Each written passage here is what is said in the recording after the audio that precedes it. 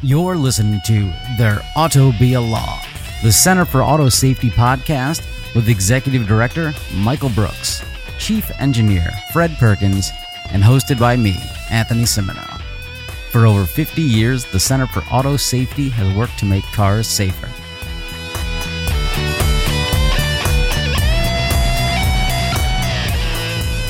All right, I'll be careful. Okay, recording is in progress. Welcome to the Picked Last podcast. No. Good morning, world. It's Is that recording locally for you? Yeah, it's recording. Okay. Yeah. Hey, man, we've already covered where we're recording. This is the Elon Musk happy hour, right? Because it's, well, not happy. It's the Elon Musk. There's a lot. There's been a lot of Tesla the past few weeks. You get tired of talking about it, but it's just there's so much going on. The Cybertruck is what really put it over the top for me. The autopilot stuff is continues to be interesting because they clearly haven't done everything they can to fix their system, even with the recall. Yeah, so let's start in this recall. So Tesla had a recall of pretty much every vehicle they've ever made. And a lot of the fanboys are like, it's not a recall, it's just a software update. That means every time you get an upgrade for your phone, your phone's been recalled. Yeah, that's something that they just have to get over. I mean, the federal standards were written in, the 60s and early 70s on this kind of thing.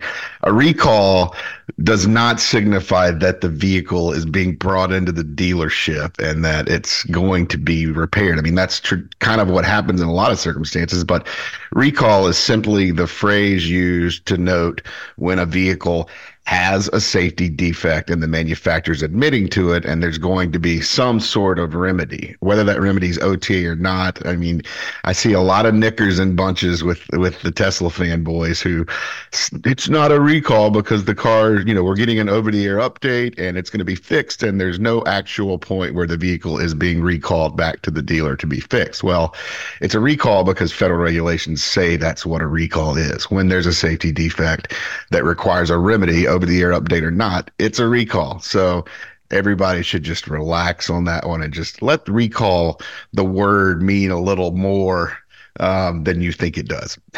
Yeah, if the NHTSA calls it a recall and even Tesla calls it a recall, it's a recall. Yeah. Whether you like it or not. Yeah. So what the problem here, so they had to update 2 million cars because I think they weren't giving drivers warnings that, hey, you're in the autopilot full self-driving mode, but you got to keep your hands on the steering wheel, right? That's what's happening. Yeah, I mean, the recall is basically, it looks like what they're going to do in the remedy, which, there's some, if you look at the part 573, it says they're going to be putting additional restrictions around, basically where and when you can enable autopilot to be on. And one of the big problems here is that we don't think they're doing the where right. It looks like they're going to be putting more restrictions on controlled access highways. You're only supposed to be using this controlled access highways like the interstates where there's no crossing traffic, no heavy trucks pulling out into the middle of the road where you could run under them with a Tesla not seeing them, as we've seen in a number of circumstances. None of those situations. But instead of doing geofencing, which we've discussed before, it would basically be getting a map out and figuring out where the controlled access highways are and preventing autopilot or full self-driving or any of the other junk from being used on any road but controlled access highways. Tesla's trying to figure out once again, they're kind of turning to their little camera and computer system in the car and say the AI is going to figure out, where and when we are and when we can turn this on. And that just doesn't work. GM and Ford are doing it using maps and locations. We know where the controlled access highways are in America. We don't need your car trying to figure it out and able to turn on autopilot. Just use geofencing and you solve that problem. It seems Tesla's being very resistant to that idea. But in the 573... Let's remind the listener... Excuse me, let me jump in. Yep. I want to remind the listeners what the problem is. The problem is that several people have been killed in Teslas because autopilot, brand name autopilot, was engaged while they were driving on roads for which it was not designed.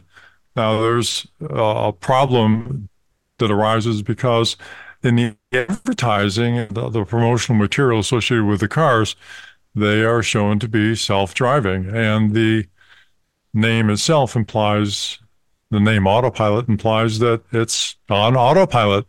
Yet there is fine print in the website and in the owner's documentation that says the system should only be engaged on limited access highways where certain conditions prevail, which is that there is no cross traffic, there are controlled access, et cetera, et cetera. And what was discovered and what was found by both the NTSB and by NHTSA is that people are frequently using this system on roads for which it was not designed. So that's the background behind what Michael's explanation was. Yeah, my favorite description of both autopilot and full self-driving comes directly from Tesla itself, because we have a link to an article in the Wall Street Journal where Tesla faces at least a dozen lawsuits in the U.S. related to their driver assistance systems.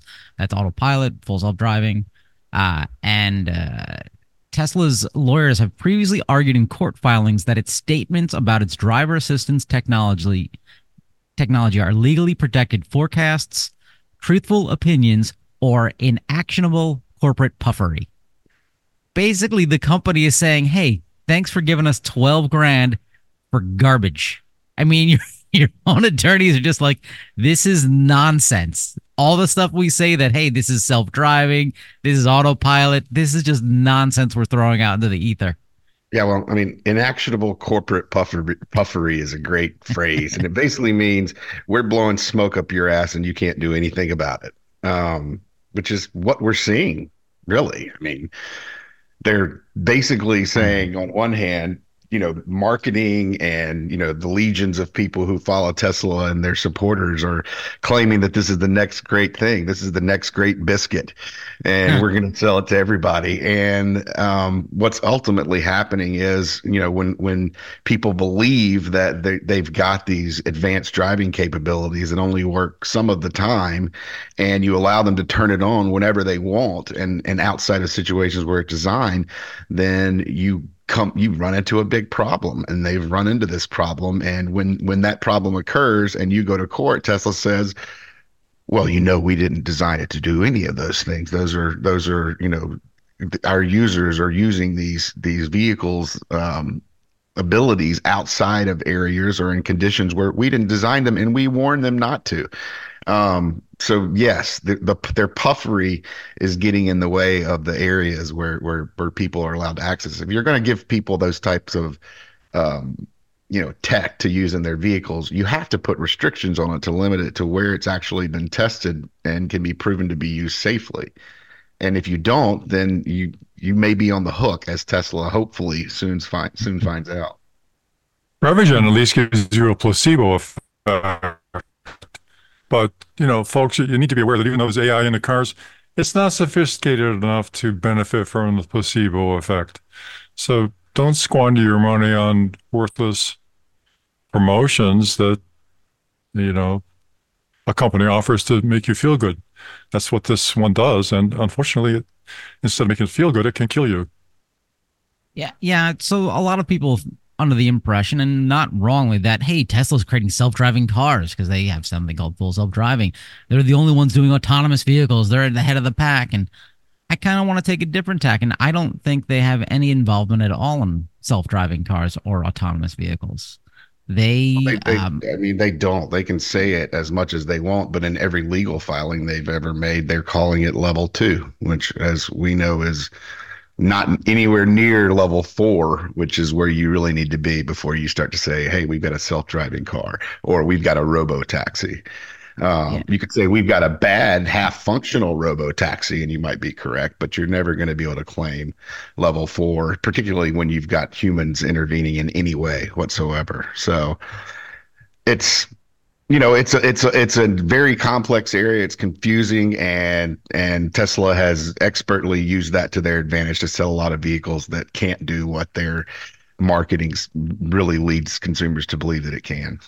So it's interesting because I mean, I'm no lawyer, but it sounds like fraud to me, or at least it sounds like it sounds kind of like bait and switch or some unethical behavior, saying, "Hey, this is what we're selling." They'll put it in their SEC filing saying we're doing this, but their own lawyers say this is inactionable corporate puffery, and they get away with it. Whereas on the other hand, you have a company like Nikola, Nickel. where they're the Trevor who ran that company, but it kind of did the same thing. He's like, "Hey, look, I have this autonomous truck," and he produced a video saying, "Look at it work," and it was just a car truck with the handbrake off, and it rolled down a hill. And now he's been sentenced for committing fraud and getting away with it. So is it just that, like, where's that weird line difference? Like, Elon gets away with it, whereas this guy didn't get away with it. It was the extent of the lie that he didn't Well, produce anything. I don't know. here's where I think the line is, and it's not a very clear line, but it's kind of the Biogen or the Elizabeth Holmes line where you built a box and what's going on inside of that box is either nothing like what you said it is, which is similar to the Nikola case, where basically they were saying, yeah, we have this prototype and it can do all of this when there's no such prototype, versus a Tesla where they're saying, hey, we've got this vehicle and it can do all these things. It just doesn't do them very well at all. There's actually, a system there in the Tesla vehicles. It's intended to, allow the vehicle to drive itself somewhat. We know they have modes like summon where the vehicle is going to drive itself across the parking lot to you. There are situations where the vehicle is doing what's it matches up with some of their claims, whereas in Nikola and in some of the other fraud situations, there was never such a prototype in existence. There was never any piece of technology that even remotely came close to what the claims were. Here, at least, they've done a half-assed job of it, right, with Tesla. I think that's, for me, looking at all those situations, that would be the defining line. And it's kind of what blurring those lines is what Tesla's been really good at, as they've built this business. So, boys and girls, if you're gonna create BS, at least do a bad prototype. Yeah, at least do a half-assed job. Yeah, exactly. And then you can get away Hey, with whatever you want. yeah, I want to talk about Nikola for just a second. I went to their website where they put up a response, after the conviction of their former CEO, 4 years in jail, I think, something like that. Right. And they wrote, quote, Nikola has a strong foundation and is in the process of achieving our mission to decarbonize the trucking industry, which is our focus, Nikola's statement said. Yeah, what's really interesting about that is that their electric cars will have a less thermodynamic efficiency and actually produce more carbon than the diesel trucks that they're claiming to replace. A large diesel engine in a truck generally gets about 55% overall thermodynamic efficiency, meaning the energy in the fuel turns into torque out of the engine. Typical power plants only get about 30 to 40% efficiency, or 30 to 35% efficiency. And with a cogeneration system, you can get up to 40, maybe 42% efficiency. So the actual large diesels they're trying to replace are much more efficient and will put less carbon in the air than these electric trucks that Nikola is touting are going to decarbonize the planet. So this whole truck policy, this whole business is built on a lie. And yeah, in the future, when we're all solar and everything is great and bluebirds fly everywhere, they will contribute to decarbonizing the world. But that future is a long way off, folks. This reminds me of my teacher who once said that if there's a gold rush, sell shovels, and Nikola is really shoveling it here. Yeah, Nikola's an amazing company where it's complete fiction. They raise billions of dollars from the public market on this complete fiction, send one guy after jail, and everyone else, the company keeps the money and like, well, let's start building something now. I wish them well, but who knows? Who knows what's going to happen with them? So let's jump back into Tesla, autopilot, geofencing. I think we'll hit that real quick again because there are similar products from Ford and GM where it's this system will only work on these roads at this time. If you try to engage it somewhere else, it won't work. And now even Mercedes, they have approval for level 3 system, which says, hey, you don't have to pay attention. You can go ahead and use this system on specific roads that are geofenced and mapped in Nevada and California. And now it's kind of neat, I think, that the Mercedes, when it's in this level 3 mode, it has these exterior lights in turquoise, letting other drivers know that, hey, this car is literally driving itself. And it lets the police know, hey, this person might be watching a movie, but the car's doing what it does instead. I And let like the pedestrians idea. know that they should run like the wind. It's good. I mean, this is really good that it like you're warning other drivers, hey, you're partaking in. I don't want to say quite a beta test on this because Mercedes has had this system in Germany running for a couple of years. Like they're not quite being like, I don't know, just throw some things up and we'll always just do a software update and fix it when we kill enough people. So I mean, we're Look how going to see it's more of very this, basic, right? It's right? just, you're in traffic, you're under X speed, you're basically bumper to bumper traffic following the vehicle in front of you. I think that even the software to be engaged requires that you be behind a vehicle. You have to be the following vehicle. Right. So it's not exactly, astrophysics type planning. You have to follow the vehicle in front of you. But the yeah, I completely lost my point. Well, that's Somebody good to take it know. away and I'll come back to it. No, Um, but where this falls apart is that these systems that have been qualified, you talked about Ford, GM, and Mercedes, they're all based on high definition maps of the areas where they're allowed to be used, right? That was one of the key findings about the quality problems with Tesla. The problem is that most of the events that are going to occur that will challenge you are not on the maps.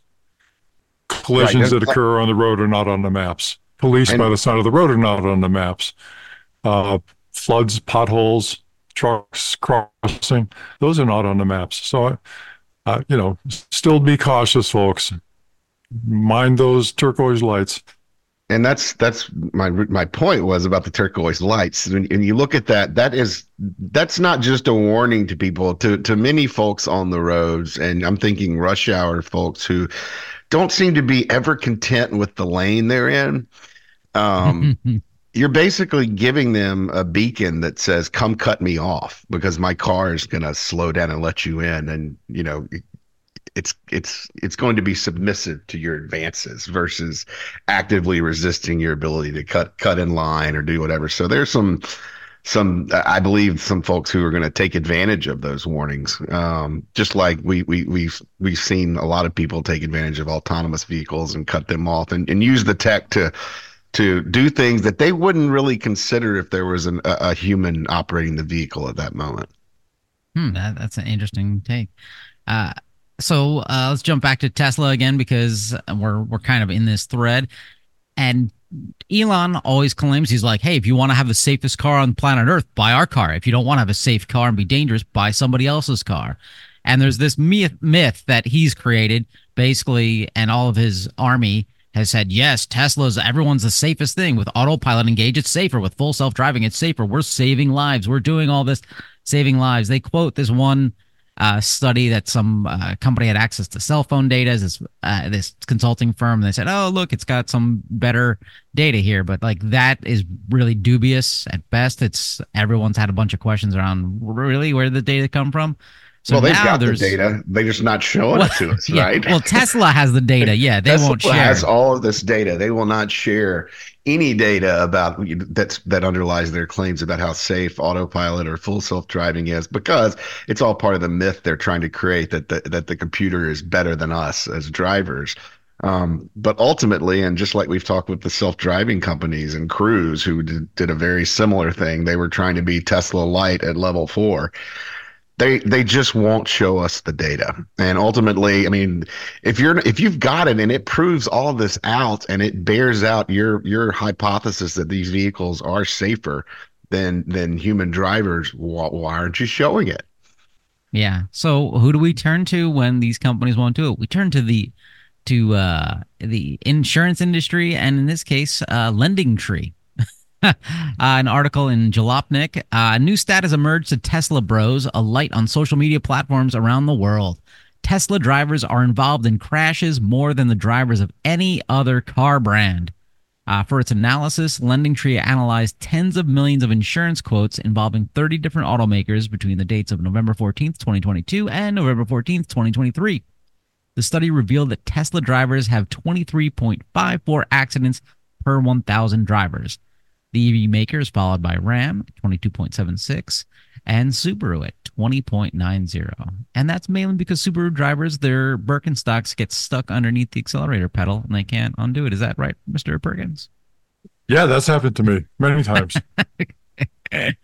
uh, so, Yeah. I, and the Washington Post has done an extensive dive into the fact that people using autopilot are bad drivers. They're using it in places they shouldn't use it, and it's unsafe. Well, the lending tree data doesn't seem to differentiate between, use in autopilot or full self-driving mode versus just the Tesla driver going down the road. But True. I mean that their claims are, those are in stark contrast to what Tesla has been promoting, which is that their drivers and their vehicles are safer than anything out there without backing it up with any data. Well, Lending Tree has some data and they've released it and it says the opposite. So you would think at some point it's incumbent on Tesla to actually show us where they're getting this. At what point does, inactionable corporate puffery become, a fraud upon the citizens of the United States who are relying on your statements to purchase a vehicle that might be, endanger them more than another one. So that's all remain to be seen in courts across the country over the next few years, I think. Well, I mean, if you're in a Tesla, I mean, on a positive note, it does really well in crashes. I mean, you can drive it off a cliff. Yeah, I mean, you got great crashworthiness there, although, the caveat is that, there are now, 15, 20 Cybertrucks on America's roads, which probably don't have the greatest crashworthiness, but that Yeah. remains And to to be be seen as clear, well. do not drive your Tesla off a cliff. Bad, Anthony. Bad. I was not suggesting people do that. I think just push it off a cliff instead, and be like, oh, this was a dumb choice. Why do I keep getting picked last? You know why you keep getting picked last? Because you haven't donated to the Center for Auto Safety. People, it's getting towards the end of the year. You got to get in those tax deductions, or even just don't do it for a tax deduction. Just do it because you enjoy the dulcet tones of Fred Perkins. You enjoy the legal analysis of Michael Brooks. And just because you're like, they make fun of Elon. Elon, he sucks. Let's do that. Okay, that's a weird reason to donate, but hey, any reason to donate is a good reason, right? Autosafety.org. Click the red donate button. That's how Hey, we do we do it. have people collecting donations at the doors to Piggly Wiggly? Oh my God. Or am Well, I I've confused about? actually, AI and automation impacts lots of parts of our lives now. And my understanding is that there are now kiosks that have replaced the bell ringers that allow you to submit a donation without any of the real holiday cheer that used to take place. They've replaced the bell ringers with the machine. Wait, because of the Salvation Army there, they have the bell ringers, people dressed up as Santa, and there's now it's a kiosk. I believe they're rolling those out. That's Oh, just sad. Do they at least dress up the kiosks like Santa? Well, that's what I that's a was good wondering. Does the point. kiosk ring its own little bell? And that's certainly not as charming. And can I sit in the kiosk's lap? Wait. All right, last last Tesla story. Okay, this is just too funny. So we talked about full self-driving and autopilot. The state of California is like, this is false advertising. You can't do that. And Tesla's response is, you're violating my First Amendment rights to lie and talk bullshit. So fascinating little story there, but I'm sure. Yeah, there are a lot of stupid interpretations of what the First Amendment means these days. I've seen some stupid interpretations of the 14th Amendment the last couple of days too. But it's some we're going to have to reckon with this. There's a big difference between an individual's right to free speech and a corporation's right to bullshit you into buying their vehicles until one kills you. And there's got to be a reckoning here. And don't that Elon Musk is on the right side of this one. I also don't think that Alex Jones should be back on Twitter and given a platform to spew some of the actionable puffery that he continues to do. So there's a lot of I don't know. I think we need some better arbiters of the First Amendment than Elon and his flock of lawyers. Hmm. All right. Well, let's jump to a different topic now. No more Tesla, at least that I'm aware of. Hey guys, what's the number one resistance for people buying EVs? What's always the thing at the top of their list? Fred. Range envy. Yes, Michael. The top of the list for EV owners has got to be, I mean, almost all the issues that we're seeing would be around range. I mean, in range when you're towing or in the cold or, on a vacation when you want to get 1,000 miles and you don't want to have to charge four different times or three different times. So that's So, it. I mean, it's a lot about that. That's where the gas and the ICE vehicles really, show their stuff. You pull into a gas station and you're out in 10 minutes and you go another 300 to 400 to 500 miles, depending on what kind of fuel economy you have. 10 minutes, really? It takes me that long just to figure out which kind of candy I want to buy inside the mart. But It's hey, you're right. special. It it is range, and we've talked about this before. And now Stellantis. What's Stellantis? You ever hear of Chrysler? Well, now they're owned by Stellantis. Stellantis is becoming one of the first Western automakers to embrace battery swapping technology. That's right. You pull your car into a location, you put the battery in a bowl, you hang out for a bit, then you grab a new battery and leave. Wait, no, wait, that's not what we're doing here. Stellantis is betting that the EV charging infrastructure in Europe and the US will remain a barrier to adoption in the near future, necessitating, making it necessary for other solutions. Battery swapping could theoretically help EV owners power up and get moving without having to wait for long stretches at a charging station. We've talked about this before. It's literally like your battery's low, you pull into a place, boom, battery drops out, new battery pops in. You don't have to sit there, plug in, wait for an hour, and be like, "Where's the nearest Piggly Wiggly?" We like this Yeah, idea. No, you don't have to. You just have to sit in line between five other cars that are also waiting to get their batteries replaced because it's Christmas Eve and they've run out of charged batteries. I think this is a dumb idea whose time has come. And dad joke alert, if you elect to not buy an electric vehicle because of your concern about how far it can go, are you deranged? End of joke. so I this it's going to be. I think it's going to be really difficult to get this idea up to scale. Mainly because I don't know if you're going to get Stellantis is doing, but I think ultimately make it work, you're going to have a lot more automakers buy in. And they're making money producing their own batteries. Why would they want to move to a system where batteries are more standardized? Like all cars can pull into a gas pump and find what fuel they need there, but pulling into a facility and finding a battery that's specific to your make and model is going to be a lot more difficult than pulling into one and finding one that's been standardized to work on every vehicle. So the way things are going now, you've got certain manufacturers who are making advances towards solid state battery technology, and they're putting a lot of money into researching and getting those out. And they're going to want to recoup that investment. And it's going to be much more difficult for them to do so if there is no standardization, if there is standardization and we have battery swapping going on. I don't think they're going to be able to recoup as much of that as they would otherwise. So I, I think it's good that Stellantis is going this way. And I've been in favor of this idea primarily because it would allow people who are only using their vehicle for 50 miles a day to get to work and back,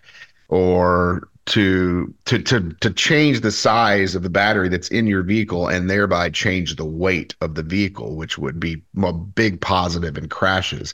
We don't all need to be carrying around a battery that gets, 300 to 400 miles in range all the time. But ultimately scaling that solution to where it becomes the standard in the United States while we're at the same time rolling out, supercharger networks across the country, that take a different tack at solving the problem. I wish Stellantis the best, but I don't know that it's going to ultimately be successful. This is a Chinese company named Neo that has already putting this kind of technology in place in Europe. Not sure how well they're doing. But I want to remind our listeners that there's a technology called plug-in hybrid that is very good thermodynamic efficiency, that is less expensive than the battery powered vehicles, and has unlimited range. So just a thought, folks, when you're pulling out your wallet to buy the next car. All right, and then but what if I want a big fat battery so I can get my Hummer and go race car speed and hurl 9,000 pounds down the highway with zero training? What if I want Well, to do then, in that case, bless you, merry gentlemen. Go on your way. Freedom of choice, Anthony. You can buy that right now. So this is a real question. So like the Cybertruck and the Hummer, the Cybertruck will go 0 to 60 in like 2 seconds, whereas an F1 car does the same sort of acceleration. But an F1 car is designed for that. It has massive safety features, and it's driven by people who spent their entire life driving those cars with tons and tons of training. There's an entire team watching thousands of data points and telemetrics. So I understand how F1 cars can do this. Why is it allowed? Why can you buy a car that has that type of power to any schmo on the street? That's nuts. Well, there are no laws or regulations preventing the deployment of those anywhere. This is their ought to be a law. Ha! Come on, nothing. Come on, guys. Well, how much do F1 cars weigh, by the way? Aren't they trying to make them lighter and faster, right? Yeah, they weigh 1,000 kilograms. So they're coming in at half about a or fourth of the size of a right. And they're Cybertruck or a hybrid, Hummer. right? Anthony? Yeah, and they're hybrids. Yeah. They're they got big batteries. Their engines are getting smaller. The batteries are getting bigger. Actually, I think they weigh 1,000 pounds, not 1,000 kilograms. I don't know. So it would be, They're you've got to think it's going to be much safer if we just allowed, made F1 street legal and gave people that option over the Hummers, right? I mean, those cars are pretty safe. I mean, I've seen some crash test footage, and they survive. But Yeah, but I want to get back to the basic problem here, which is that horsepower is a really poor way to decide which vehicle you're going to get, because any vehicle can generate tremendous amounts of horsepower. The question is for how long and under what circumstances. So you got a container ship that is crossing the ocean generating 1,000 horsepower for several weeks, or right, for 20 years. But the car that you're buying that generates 1,000 horsepower can do it for maybe a second. And during that 1 second, while you are generating 1,000 horsepower, your life will probably flash before your eyes because you haven't been trained on how to do this. And you're likely spinning the tires and the car is going out of control very rapidly. So you're really squandering money if you use horsepower as a way of deciding which vehicle you're going to buy. You should really look at the whole spectrum of how this horsepower is going to be used and for what purpose. If you can safely maneuver your vehicle onto a controlled access highway with 100 horsepower, why do you really need 500 horsepower? If you can get a speeding ticket with your 125 horsepower pickup truck, why in the world do you want to have 750 horsepower? It's really really dumb, because I'm a little man and and I wanna dangerous. prove people I'm big. That's What? why Say again? I said because I'm a little man and I want to prove to people that I'm big. Okay, I I'm guess. big. So what would you say? So would you say this is like the responsibility of a person to take all reasonable measures necessary to prevent activities that could result in the harm to other individuals and property? Wait, is it time for the Tao of Fred? You've Duty of now care. entered the Tao of Fred. Duty of care. I love this one actually because I don't know what the hell I'm talking about for the most part. But thought that was the same happily, thing we've got you- Michael in the conversation here to talk about that. But duty of care is a legal construct in tort law, right, Michael? That says you can't just argue that you didn't know what was coming. If you're engaged in this activity, you have to assume a certain amount of responsibility, and there's no way to weasel your way out of it. Is that what duty of care is all about, Michael? Right. It's something that we really wish the folks over at Tesla would think about a little more when allowing people to turn on these systems. They just think about There's the word a duty. so that go ahead, I Anthony. was just saying Tesla just thinks about the word duty and they think, oh, can we have a duty button, a duty mode? Uh-huh. They I already think have they've fart watched mode. Friends too often. The Friends used to be big on duty as well. Uh, But okay, but duty care sounds good, but there's really a big problem with duty of care in self-driving vehicles or autonomous vehicles. In military and sophisticated commercial systems, there's something called bidirectional traceability. And by definition, it's a two-way relationship between two products. For example, the relationship between a requirement and the design of a given software component, and the relationship between the design of the software component and the requirements it satisfies. All right, yada, yada, yada. What this really means is that if your self-driving vehicle is going to turn left, it should be traceable to a requirement that says the vehicle is going to turn left under certain circumstances. If you have a requirement that says it should turn left, then you should be able to do a test that says it really actually does turn left in these circumstances, right? So it's bidirectional traceability. A cause should have an effect. An effect should be traceable to a cause. The problem that arises in these vehicles is that they all use artificial intelligence. And artificial intelligence is a black box. It is not traceable.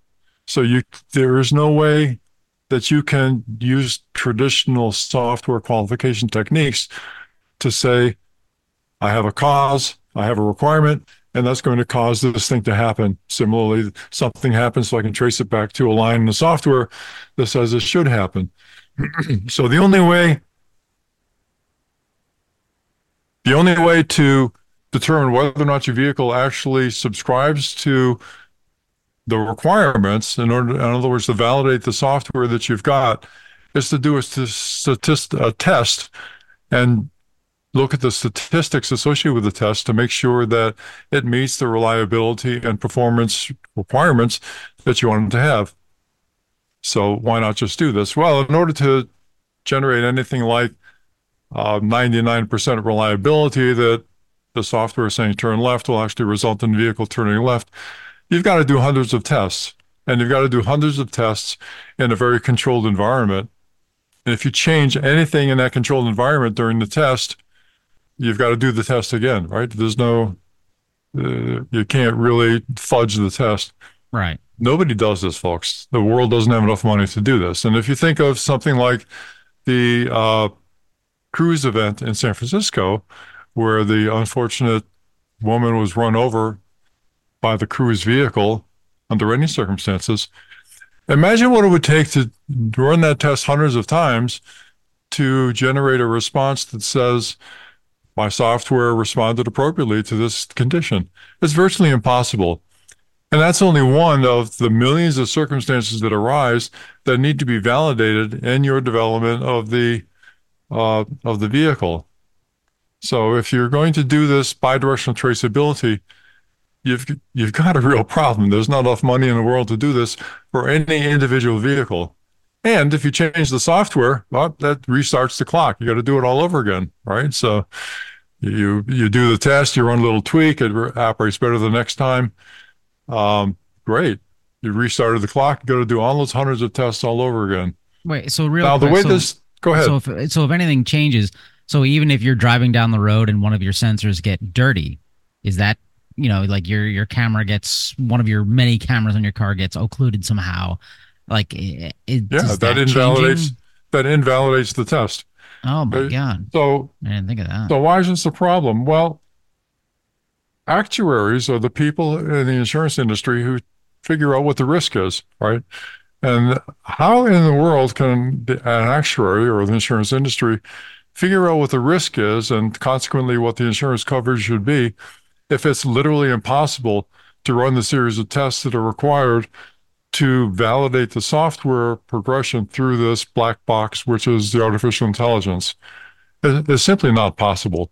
It will never be able, the world will never be able to look at any individual AV and say that under all circumstances, it has even a 90% probability of doing the correct things with 95% confidence. There's there's not enough money in the world to do that. There's not enough test space in the world to do that.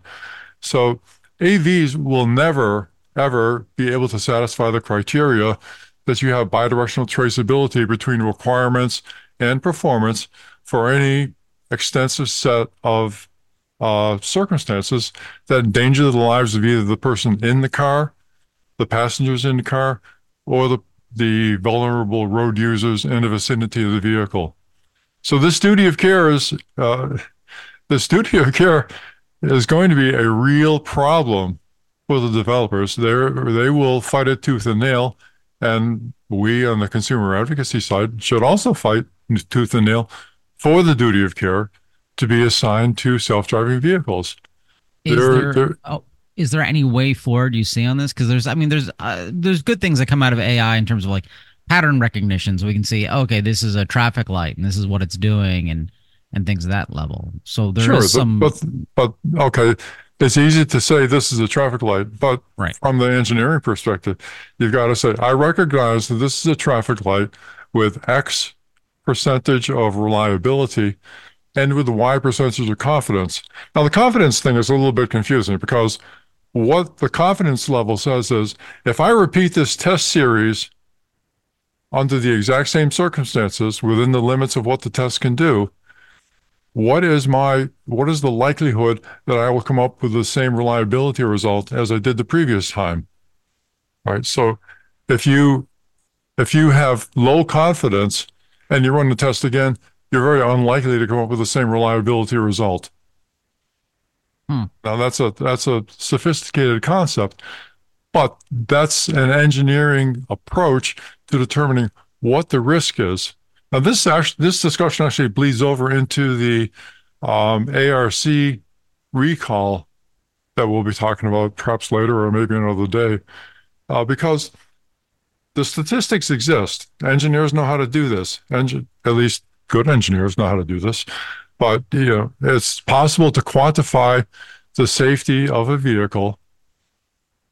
Theoretically, practically it's impossible because the bean counters rule they will never authorize enough money to do this under any circumstances for any AV, guaranteed. So how do you quantify the risk?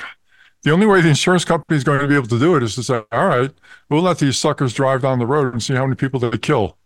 And over time, we'll figure out how many people are dying and we'll, set that as the bar for what we need to do in terms of insurance coverage for these vehicles. That's a pretty grim approach, but there's no other approach that the bean counters are going to allow on the developer side. That's just Tesla's business model. It is Tesla's business model. And they're forgive the pun going down that road. Yeah, there's one thing I'm wondering about here in relation to Tesla. They tout, the machine learning capability of their vehicles. And if you can't trace those learning steps, it doesn't seem like you can just plug in a camera to your car and send it down the roads and it's going to learn everything. And then you're going to put people in those cars because they're safe now. Even at level 2 and 3, it seems like you have to validate everything that computer learns or that AI learns during that process in order to demonstrate that the vehicle is going to operate safely. It seems like there's an inherent tension, I guess, between that kind of proposition. Michael. Sorry, say that again, please. You drifted up for a second. It seems like there's kind of an inherent contradiction between the process of machine learning as it's been advertised by some of these manufacturers in relation to vehicles and a duty of care, because you can't truly validate whether the machine has learned in some respects, or you can't trace the vehicle's activity to a specific line of code. Like you say, you're relying upon the AI to produce results, but you can't necessarily predict or control or document those results in a safety case, for instance. Right. No, that's absolutely right. AI is great for looking at a picture of a flower, comparing it to a database of flowers and saying, okay, this is probably a periwinkle. I have 90% reliability in my result, and I've got 50% confidence. Well, that's great, but nobody's going to die if your periwinkle is misidentified. When ARC was on Capitol Hill, they said that their inflators had 95% reliability. Excuse me. Yeah, wasn't it? 95% reliability with 50% confidence. Right. Are you kidding me? What a piece of junk. And, how in the world does NHTSA let this junk go out on the highway? And yes, it will save people's lives because more often than not, it's going to work probably. But for crying out loud, go to Mill Standard 322, Mill Standard 322. Everybody can download it for free, I should say. And you will find it listed in their tables for what kind of reliability and confidence you can find if you do a certain number of tests for any kind of vehicle, right? And so you're looking at hundreds of tests to produce 99% reliability and, it was anything like 99% confidence. So, Anthony, well, how confident should people be about an airbag inflator? Pick some numbers. I would say I would like to be 100% confident. Oh, you're never going to make it in the OEM business. Michael, pick some numbers. I mean, 99.99999% confidence. Oh, you guys are failures. You're never going to make it in the automobile industry. But if I were to sit here and say, well, 95% sounds pretty good, and I'll say 50% confidence, that is perfectly acceptable from the NHTSA perspective and the industry perspective. And it's just not good, folks. Just not good. There's standards that are available freely over this miraculous thing called the internet that anybody at NHTSA can use. And when I looked at the NHTSA response to the ARC information that you sent out this morning, Michael, it's interesting that somebody there read that and they were told not to cite, apparently, or they were told not to cite the specific reference, because when they talk about the shortcomings that were identified by the manufacturers in the data, it goes chapter and verse to exactly what we were talking about. But maybe we'll get to that today, maybe not. Anyway, I'm going to wrap up duty of care for now, unless you folks have got some other comments to make. No, I think that was very helpful. It makes me afraid for living in the future.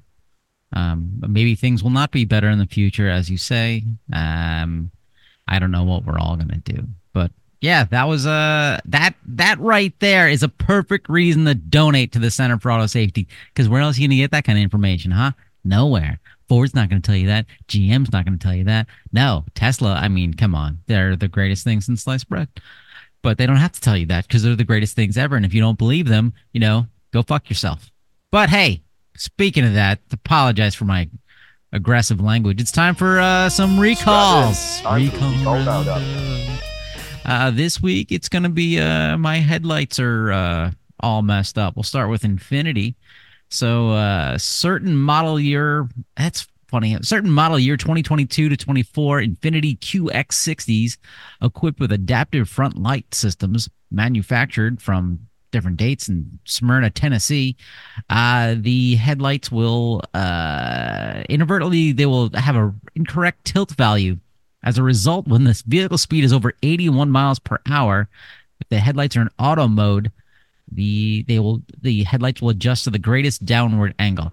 Wait a second. Okay, so we were just talking about, hey, you can't trace AI and like machine learning and whatnot.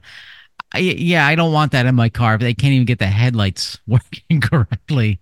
So maybe it's designed to wink at you to let people know that you're all on the same side. Yeah, though we're doing 81 miles per hour. That's a very specific number. Like if I hit 81 miles per hour, my headlights fail. First of all, people, really anything over that amount, Right. And you should only be driving that fast if you're in the state of Texas, because I believe that's the only state that allows you to go that fast. Or if you're an F1 driver. Yeah, and this is I think it's just, you've got to go back to the dealer for this one. It's somewhat software related, but they've got to reconfigure your settings to make sure that your headlights don't point downward at an extreme angle when you're going too fast. Would that be bad? That sounds well, bad. It's going to prevent you from seeing things like deer, which, as we know from your experiences, are something you definitely don't want to hit at 81 miles per hour or greater. Surprisingly massive. Yes, that's right. So the next bad headlights are from the car that I own, a Lamborghini. This is amazing. Potentially 7,805 vehicles. I had no idea they made that many. This is the Yeah, that's a lot 2015. of them. Yeah, 2015 to Usually a Lamborghini 24. recall is about 15 of them, but Right. this is a So lot of model this years. is a lot of them. 2015 to 24, the Hurricane. The effective vehicles have a function on the infotainment system, of course, the infotainment system, Hmm. which allows the selection of headlight aiming for left-hand driving. Tourist mode? Wait, what? Additionally, the adaptive front light system may have been adjusted outside of production specifications for the U.S. market. Wait, you get to headlight aiming? You get to control headlight aiming for tour. I'm not familiar with these features. I didn't read this part of my owner manual for my Lamborghini Huracan. Like, We're going to see a lot more of this. This is talking about the adaptive headlights. And what the adaptive headlights do is they illuminate your side of the road when there's an approaching car, but they dim the lights on the other side of the road so they don't dazzle the driver of the approaching car. oh, I like that. So this feature is associated with the fact that sometimes these cars are in countries with left-hand drive and sometimes in countries with right-hand drive. Mhm. So they basically screwed up and didn't get it right. I got it. Oh, I like that because I too many lights these days just blind me. I don't enjoy driving at night. I think some people have really bad headlights, mainly those trucks, and I don't like it. So this is cool. Okay, I'm on board with this. So hey, fellow Lamborghini owners, I will see you at our Swiss bank account, and then we'll go drag race, and we'll go ha ha ha. Look at the pores in their Ferraris. So next recall we got is a little company called Ford Motor Company, potentially 5,100 plus vehicles. The 2022 to 2023 F-150 Lightning does not contain actual lightning. They are This equipped with 15-inch touchscreen. That's how the recall notice starts. I don't even want to read anymore. Let's. So, Michael, what is this one?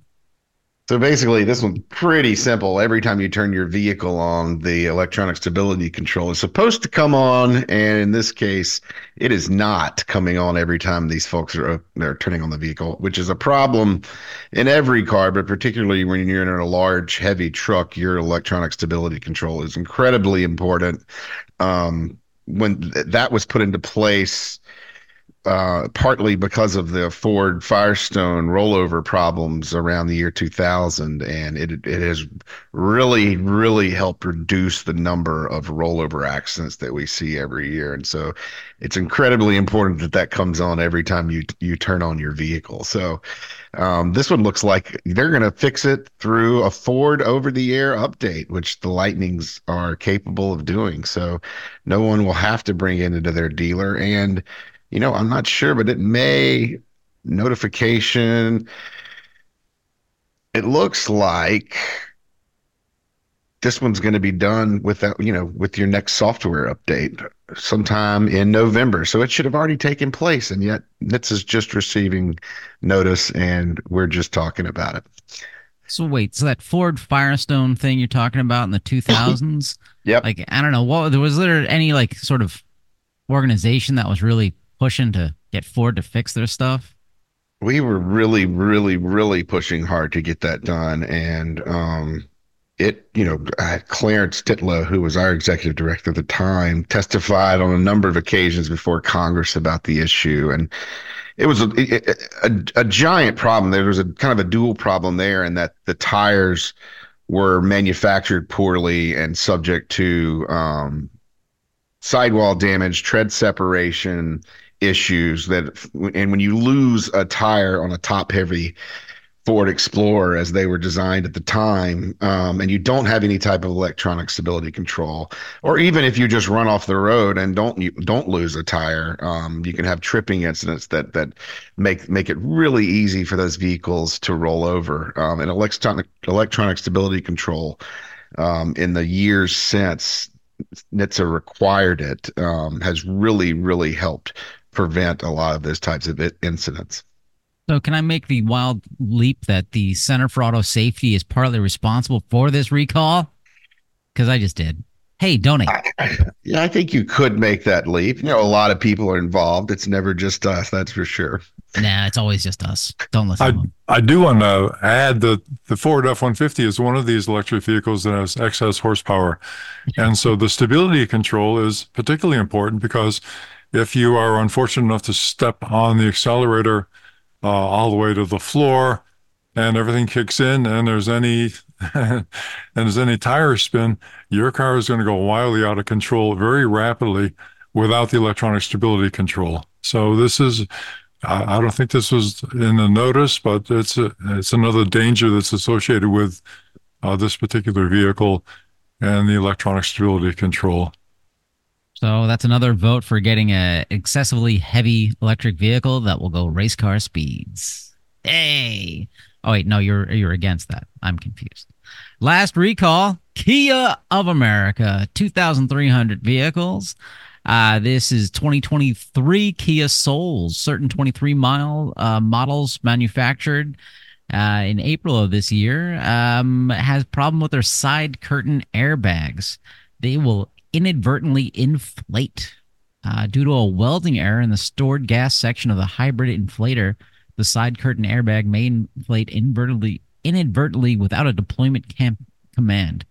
Um, what's more welding issues with these inflators? Yeah, this Who made this this one's one? Is interesting. this It sounds a lot like some of the other things we've seen, maybe with ARC and others, but here you basically have there's the welding error basically makes this diffuser disc within the inflator break. So when that happens, when it breaks, the gas is released and the side curtain airbag inflates, and that's regardless of whether you've been in an accident or had a signal to the inflator to deploy.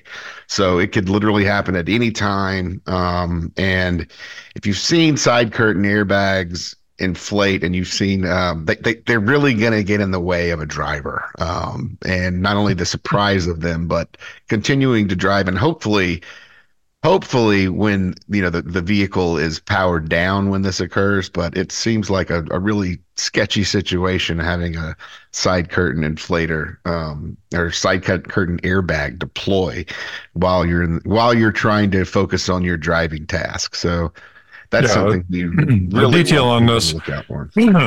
might not be obvious is that this is a hybrid inflator. And what that means is that the inflator is filled with compressed gas as well as the explosive components.